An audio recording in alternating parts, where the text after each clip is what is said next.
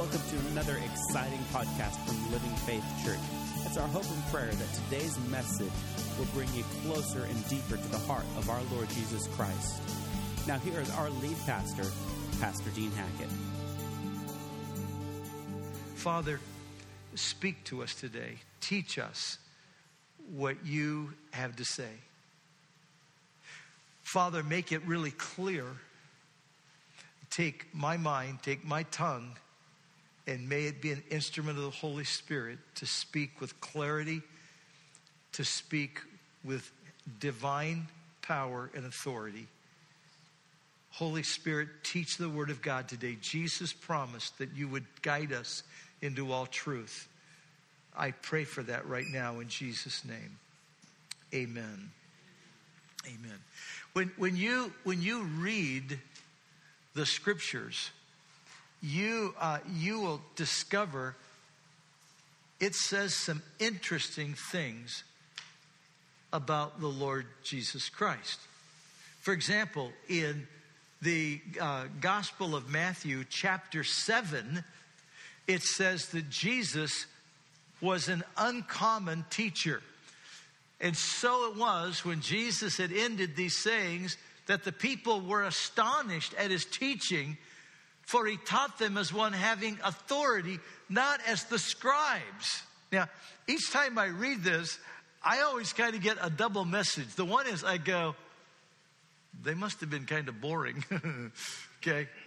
And the other is Jesus brought a new life and a new power to the Word of God that they were used to hearing. Isn't that amazing? But then in John chapter 3, verses 1 and 2, it makes it really clear. Not only did Jesus have an uncommon teaching, he had an uncommon ministry. Look at what it says. There was a man of the Pharisees named Nicodemus, a ruler of the Jews. So he was like one of the leading Pharisees, one of the top Pharisees. This man came to Jesus by night and said, "Rabbi, we know that you're a teacher come from God, for no one can do these signs that you do unless God is with him."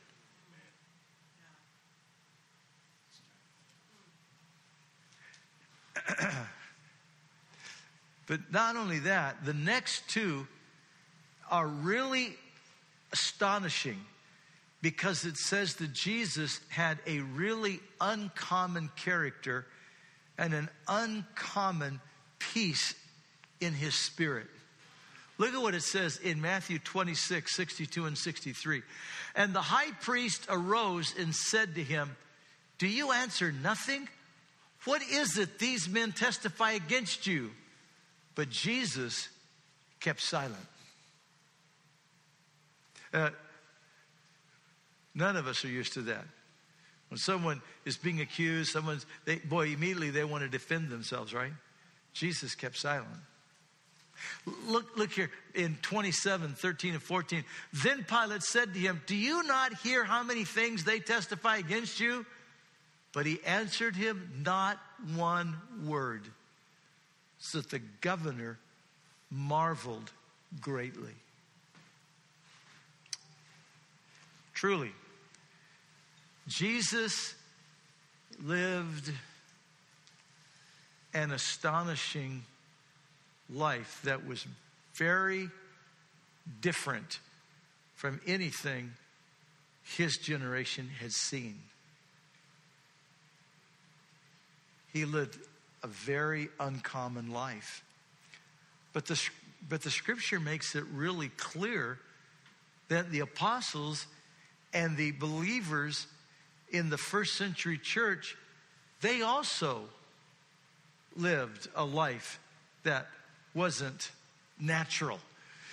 In Acts chapter 2, it says that they had a very uncommon experience with Almighty God.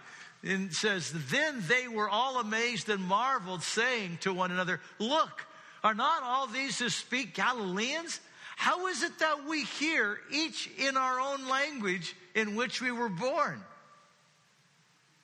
They had a very uncommon experience with Almighty God. And it just sent everyone into going, what's going on here?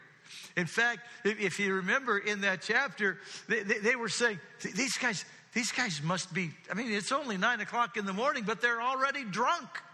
Peter had to stand up and say, wait. We're not drunk. Oh, we're drunk on the Holy Spirit.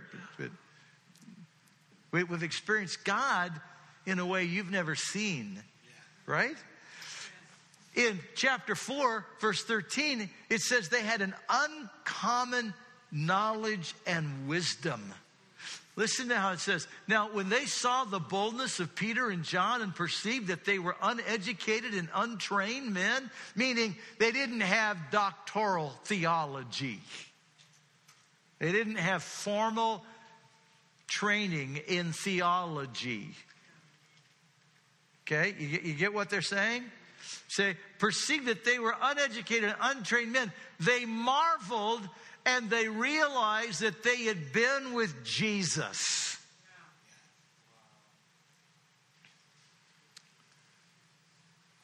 Uncommon knowledge, uncommon wisdom. Doesn't stop there, though. In chapter 5, it says that they had an uncommon character and an uncommon faith. Listen to what one of their great theologians says. And now I say to you, keep away from these men and let them alone. Now, this is their leading theologian speaking to the Sanhedrin, to the religious leaders. By the way, Nicodemus was in this meeting. Remember, he's one of the leading Pharisees. And now I say to you, keep away from these men and let them alone. For if this plan or this work is of men, it will come to nothing. But if it is of God, you cannot overthrow it, lest you be found to fight against God. And they agreed with him, and when they had called the apostles and beat them, they commanded that they should not speak in the name of Jesus, and they let them go. And so they departed from the presence of the council, rejoicing that they were counted worthy to suffer shame for his name. And daily in the temple and in every house, they did not cease teaching and preaching Jesus as the Christ. That didn't stop there. When they begin to go throughout the Roman world, because all this is going on so far in Jerusalem, now they're out in the Roman world and they are making an uncommon influence upon the culture and the people in every community that they go to. Listen to what it says in chapter 17 of the book of Acts. But when they did not find them, they dragged Jason and some brethren to the rulers of the city, crying out, "Thieves who have turned the world upside down have come here too."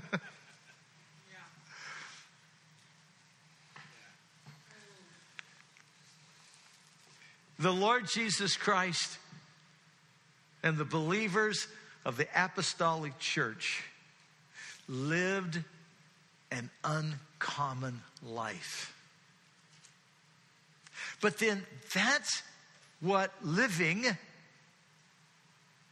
the life of a disciple and a believer of Jesus Christ is supposed to be.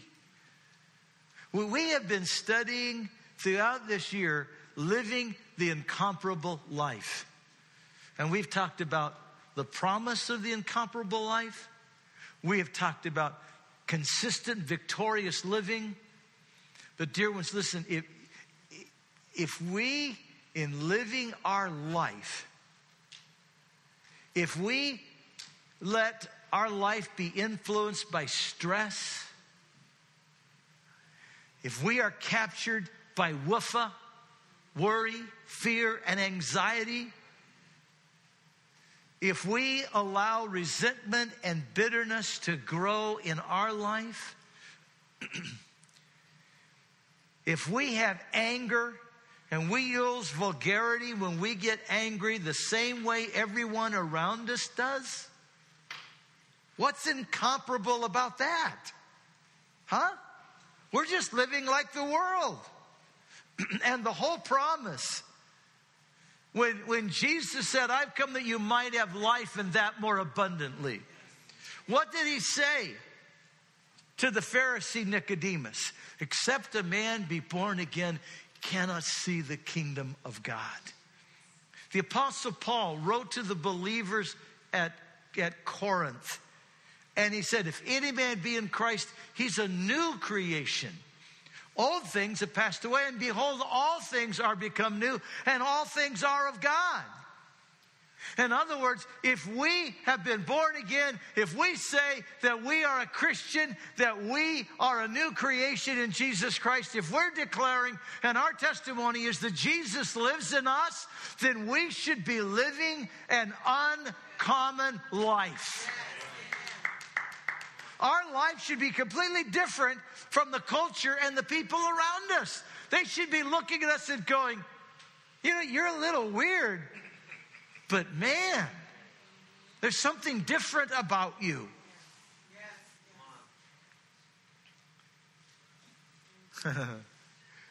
See, that's what the Apostle Peter was saying when he wrote in his second epistle. And he said to them, listen, he said in verses 8, 9, and 10, he said, but if these things be in you and abound, they make you that you shall neither be barren nor unfruitful in the knowledge of Jesus Christ.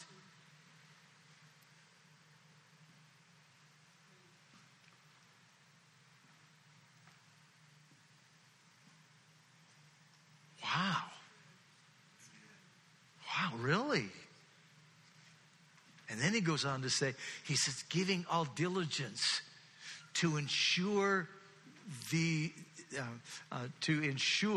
of your eternal destiny. And you will never stumble.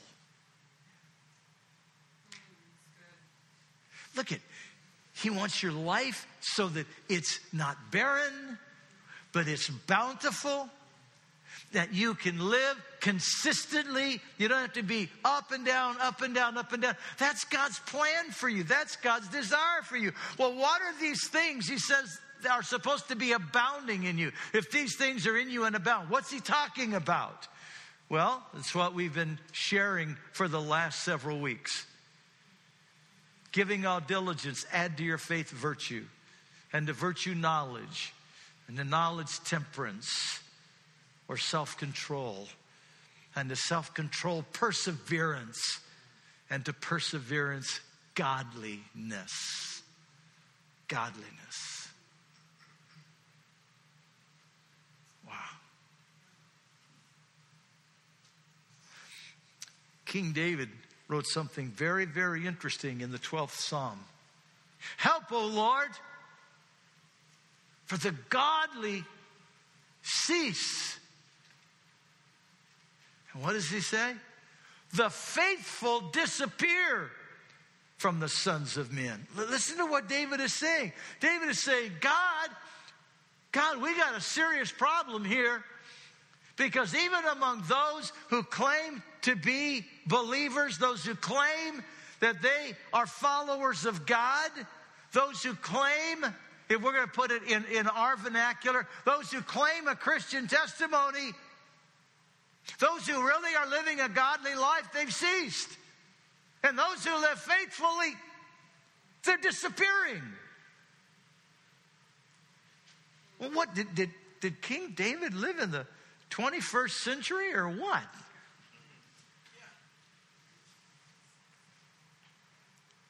Hey, I absolutely stand astonished that many of what we call our mega churches, their worship team on Sunday morning, on Friday night and Saturday night have been playing in bars. Because it's not about whether they're living godly and they're faithful to the Lord. It's the quality of their musicianship that we're looking for. I'm amazed at how many in church on Sunday morning are singing how much they love Jesus, but on Friday night and Saturday night, they were hooking up. Folks, there's something wrong here. It's like what King David was saying. God, the godly are ceasing. It's like godliness doesn't matter anymore. And yet, it mattered very much to Peter And Peter said, if you're going to live that incomparable life, there's got to be godliness. Godliness has to be a component of that. Now I'm going to pause just a second. I'm going to catch my breath. I'm going to give you a chance to catch your breath. And I want you just to whisper, amen. Go ahead, just say, amen. I don't want you to say it too loud because it might startle the person next to you. It's been so quiet in here this morning. Could somebody just say amen? Amen. Okay. I wasn't certain that I was in a spirit-filled church there for a second. Okay. Well, what are we seeing? Well, let's look first of all, what in the world is godliness? Well, it's this Greek word that you probably have never seen and don't care to see again. Eusebia. And most commonly, people think of it as meaning piety or reverence for God. And yes, it means that. But when you look at the word as it was used historically and in classical Greek writing, it was much deeper than just, piety and reverence for God. In the classical Greek writings, it meant an homage that came out of the recognition of the human dependence on their gods. But not only that, it had a clear recognition that there was the profane and the ungodly, and there was the opposite of that, Eusebia. And so to fully understand the depth and the meaning of Eusebia, there was a clear understanding that there were those things that were perverse, that were profane, and that were ungodly. And those things caused that which was Eusebia to stand out even more. Am I making sense what I'm saying? Now, when you take that Greek word and you move it from the classical Greek writing and you move it into the writing of the Holy Scripture, it carries this meaning, that mankind is completely dependent upon God. And that there is one God, not many gods.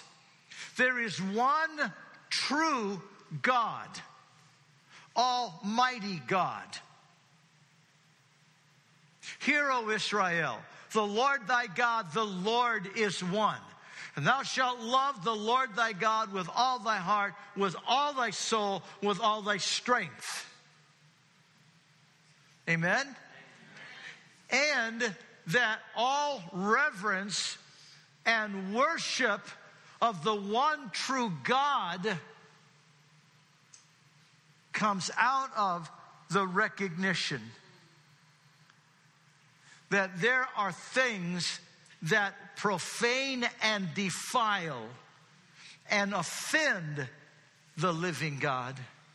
And so my worship and my reverence to the living God, I avoid those things and I run after those things that honor Him, that show reverence to Him. Come on, amen? Am I making sense what I'm saying? That is godliness. Godliness. The recognition that I want my life to be as much like Christ as it can possibly be. But also that godliness is directly connected to perseverance. So when Peter is talking about these things that need to be abounding in you so that they will enable you to live a consistent life and an abundant, bountiful, overflowing life, he is saying Listen, you've got to learn how to joyfully endure. But not only joyfully endure, but you're adding to that godliness. So I'm not just hanging on till Jesus comes. Right?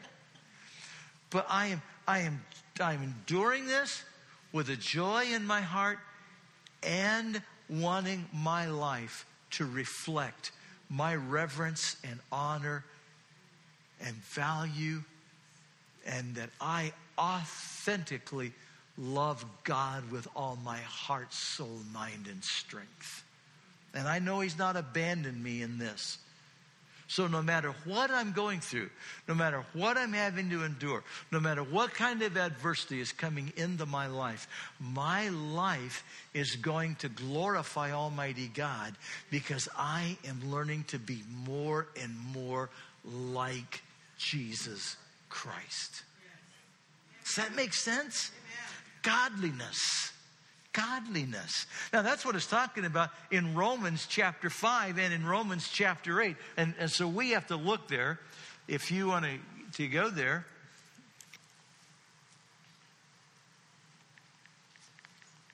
Romans chapter 5, beginning at verse 1, okay?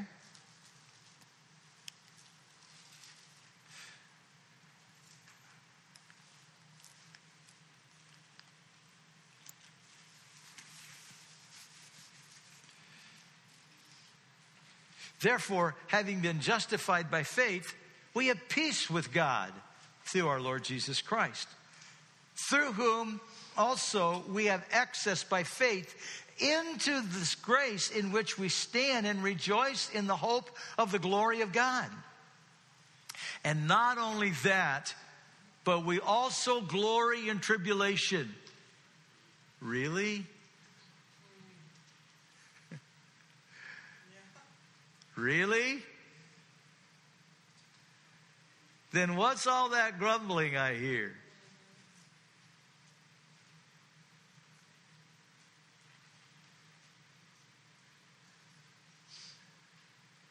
Manna again? We had manna for breakfast. We had manna for lunch. We've had manna for dinner for the last 920 days. Manna again, completely forgetting that it was heavenly food. It was the food of angels. They're eating angelic food, but all they can do is grumble. It was better for us in Egypt. At least we had leeks and garlic back there. Well, yeah, but you also had slavery. Come on.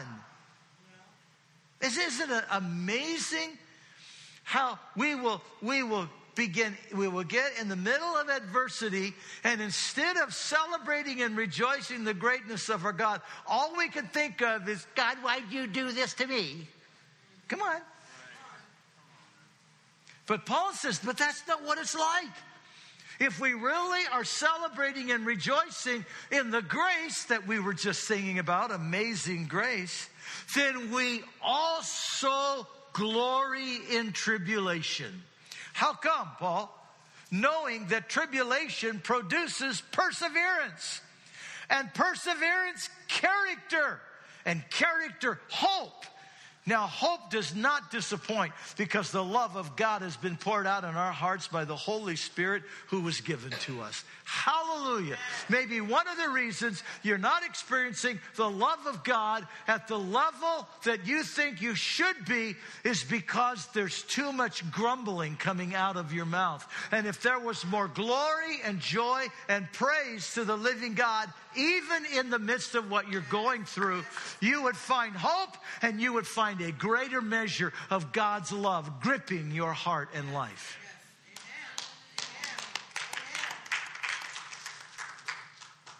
Godliness. Want to go to Romans 8? Romans 8:28. Let's go there. Romans 8:28.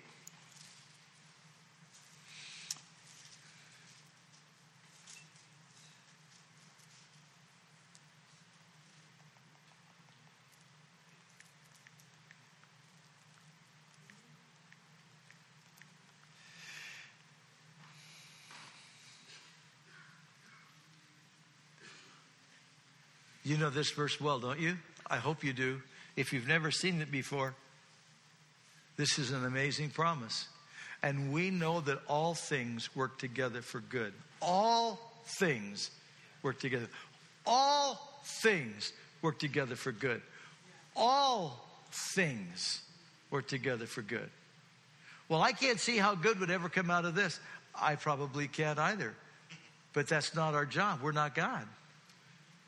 All you can see is what is immediately in front of you. Almighty God sees the end already. And He knows how He's going to bring good out of this. But here's the key. To them that love God, do you love God with all your heart, soul, mind, and strength? And to them who are the called according to His purpose, are you willing to allow God's call and God's purpose to be worked out in your life?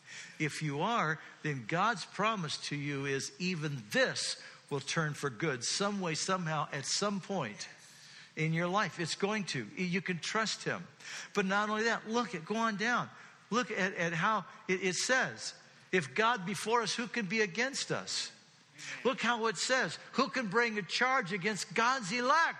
You are God's chosen. You're God's elect. How can anyone bring a charge against you? It's God who justifies. Christ has justified you. Come on, amen?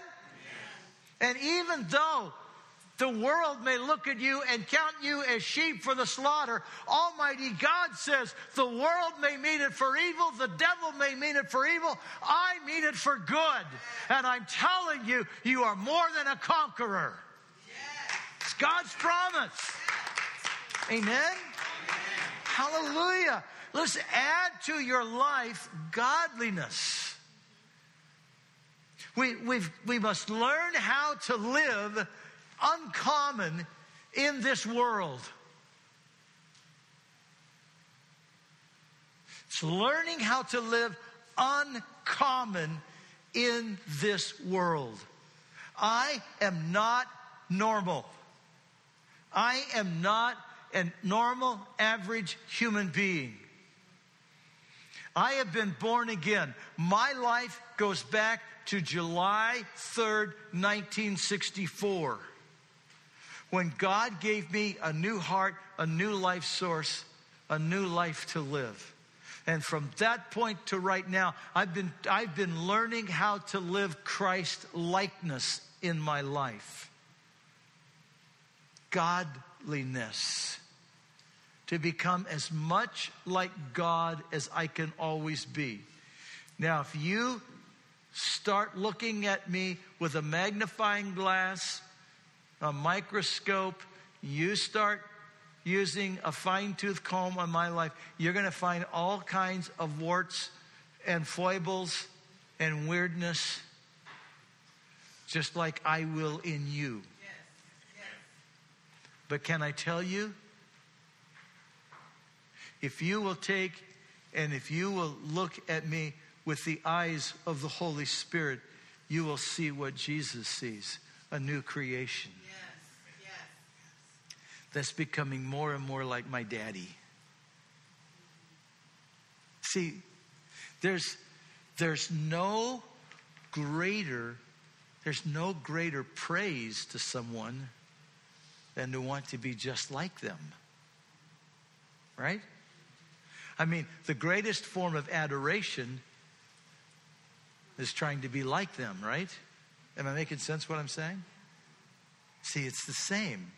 Jesus said exactly the same thing. In John chapter 14, verse 15, we get really confused with this. How many here, at least one time in this last year, has heard someone say, well, you don't want to be legalistic. You don't want to come under the law. The law, that's Old Testament. That doesn't apply. How many have heard that at least one time? How many have heard it 25 million times?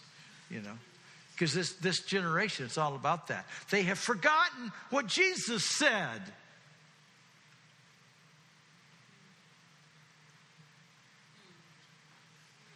If you love me, keep my commandments. So I try to keep the 10 Commandments to keep myself righteous so I can go to heaven. I'm going to heaven because I've been born again. The reason I try to keep the 10 Commandments and so many of the other things is because I'm so in love with Him, and the 10 Commandments reflect the character and nature of Almighty God, my Heavenly Father, and I want to be just like my daddy. Look at me. I'm running around in these shoes that are 10 sizes too big, but I'm trying to be like my daddy. And I know they don't fit very well, and I stumble at times, but I want to tell you something. I'm becoming more and more like Daddy. I'll never forget. I just got a mental picture.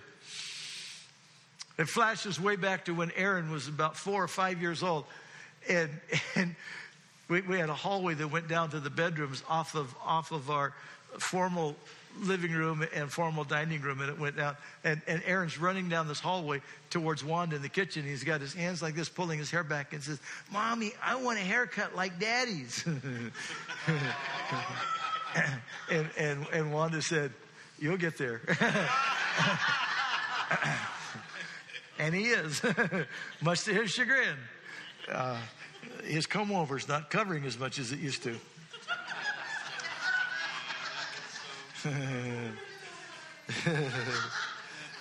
I'm not going to say that in the 10:45 service because that one's broadcast.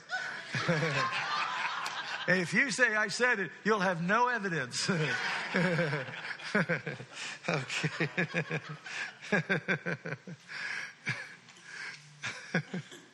I'll go on. She was just signaling to me, I'm testimony, I'm evidence.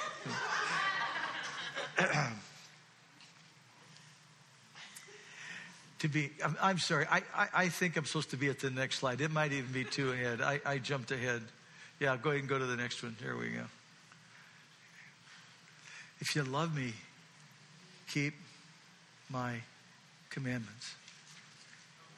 Because I want to, I'm so in love with you, I want to be just like you.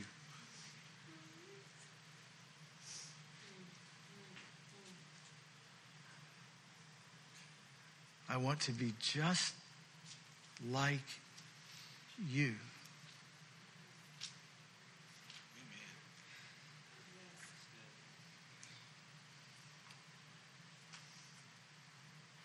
Now, the same writer said something really, really profound in his first epistle that is almost totally ignored in this generation of the church. If we say that we know Him, how do we know that? Well, I know Jesus. Well, how do we know that you know Jesus? Now, by this we know that we know Him.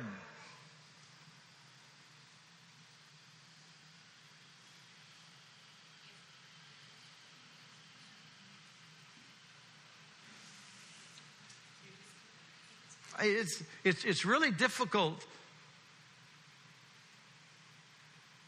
But in this generation of rewrite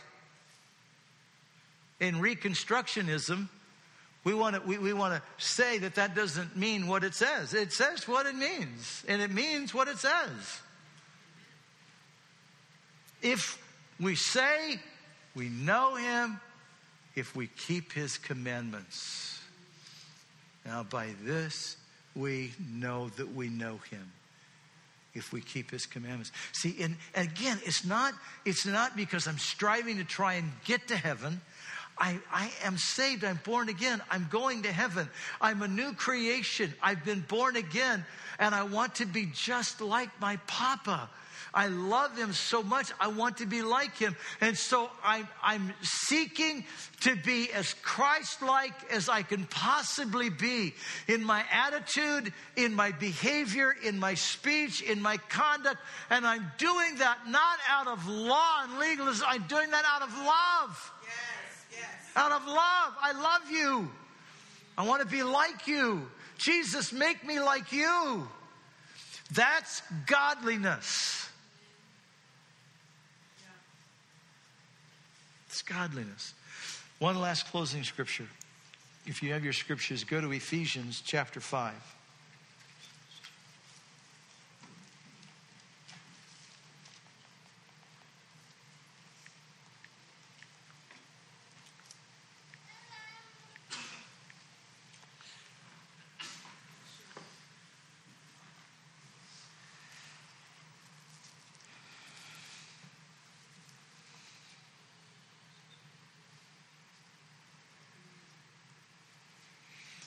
Sorry, guys, I made a typo.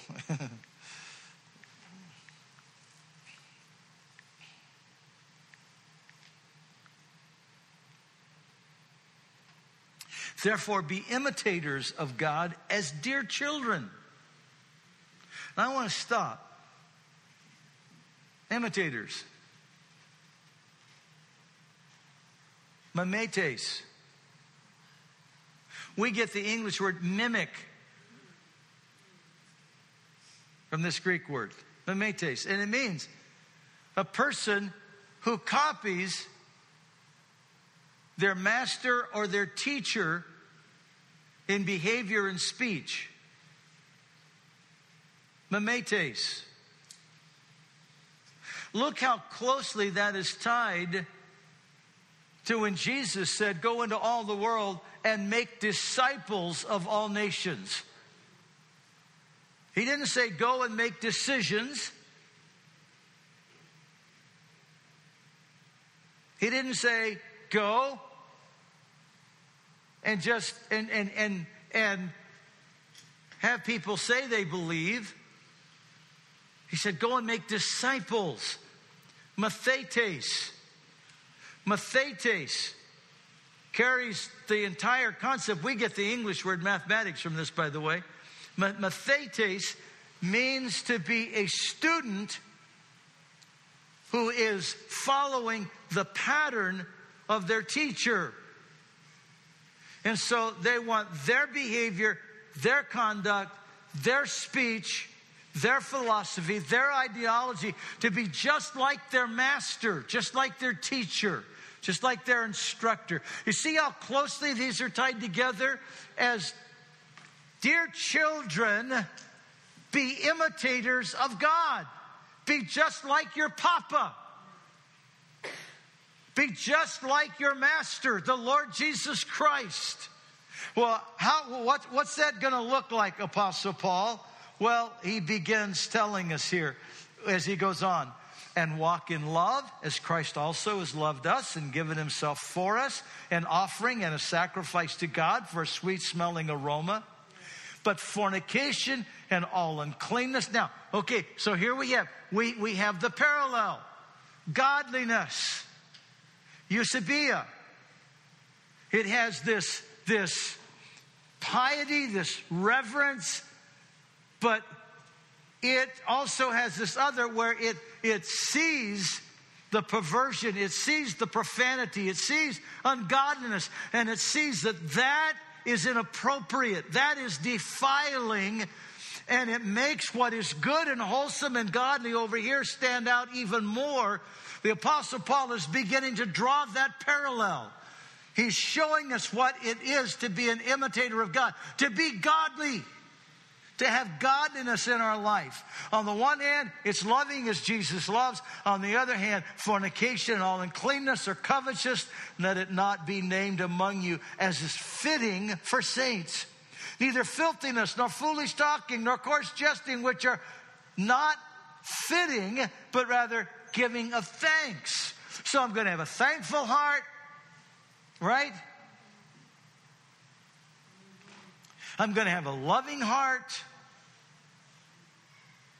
I'm going to have a pure, clean heart.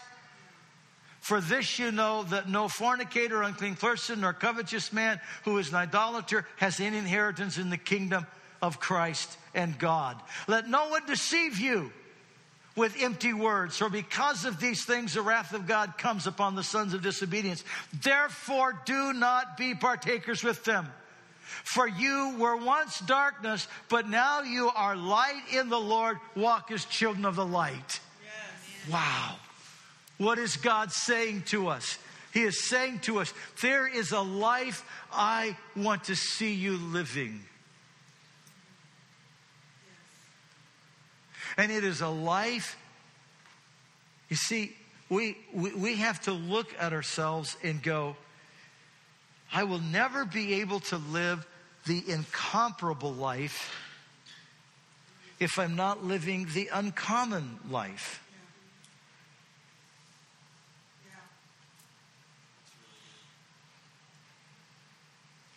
And I will never be able to live the uncommon life if I haven't been willing to acknowledge that there is a standard of life that God has said is appropriate for His children.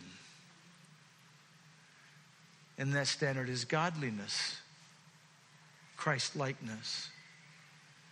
And I must be willing in my life to accept that God set that standard. That's not a man-made deal. That wasn't made by some church organization or some theologians. That was established by God Himself. Yes. That's why the writer of Psalms says, Thy word have I hidden in my heart that I might not sin against Thee. He also said, wherewithal shall a young man cleanse his ways? By giving heed to Thy word. See, there's a standard. And God set that standard. And I must be willing to embrace that standard in my life. Would you stand with me, please?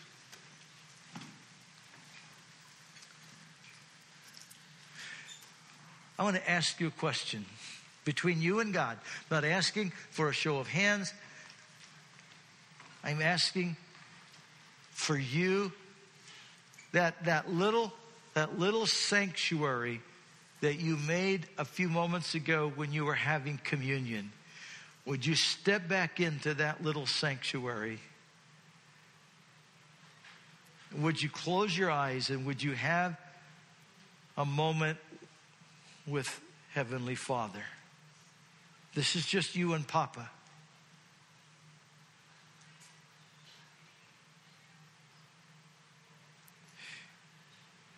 Have there been things that He's been trying to tell you and you've been unwilling to listen? And He has said to you, that language really offends me.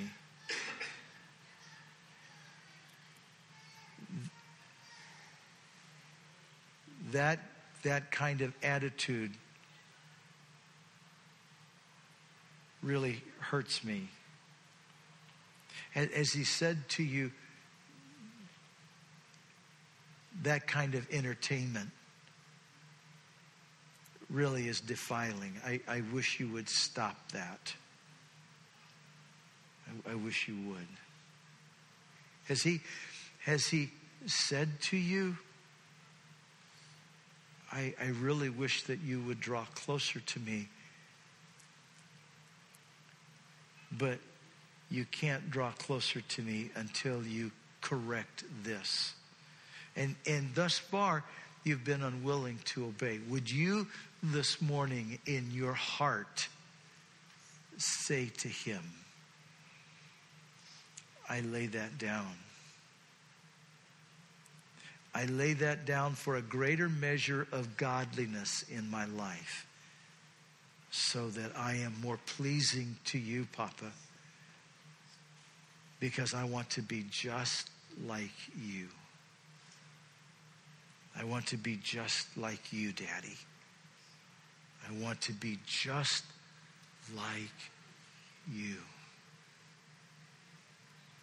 And I ask you to forgive my disobedience. And I ask you to wash my heart and take this away. I want to be just like you, Daddy. I want to be just like you.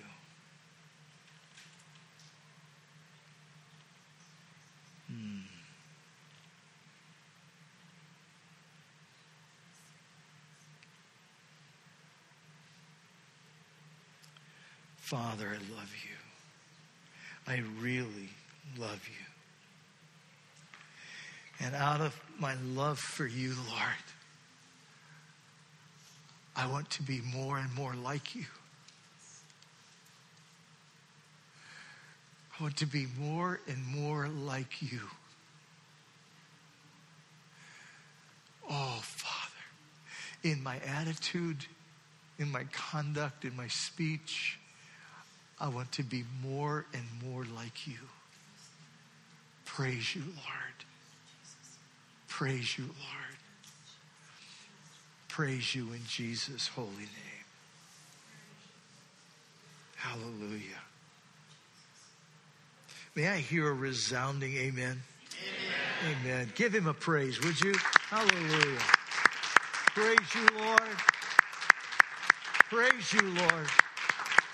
Hallelujah. Hallelujah. Praise you, Lord. Praise you, Lord. Hallelujah. Now may the grace of our Lord Jesus Christ surround you. May his love flood your heart. And may his perfect peace protect, guard, and keep your mind. In Jesus' mighty name. Amen. God bless you. Have a great day. We are so blessed that you joined us online today. For more resources on how you can grow your relationship with Jesus Christ, visit us online at www.winacity.com. If you would like to speak with someone about your relationship with Jesus Christ or would like prayer, you can contact us at 541-567-4486 or email us at info@winacity.com.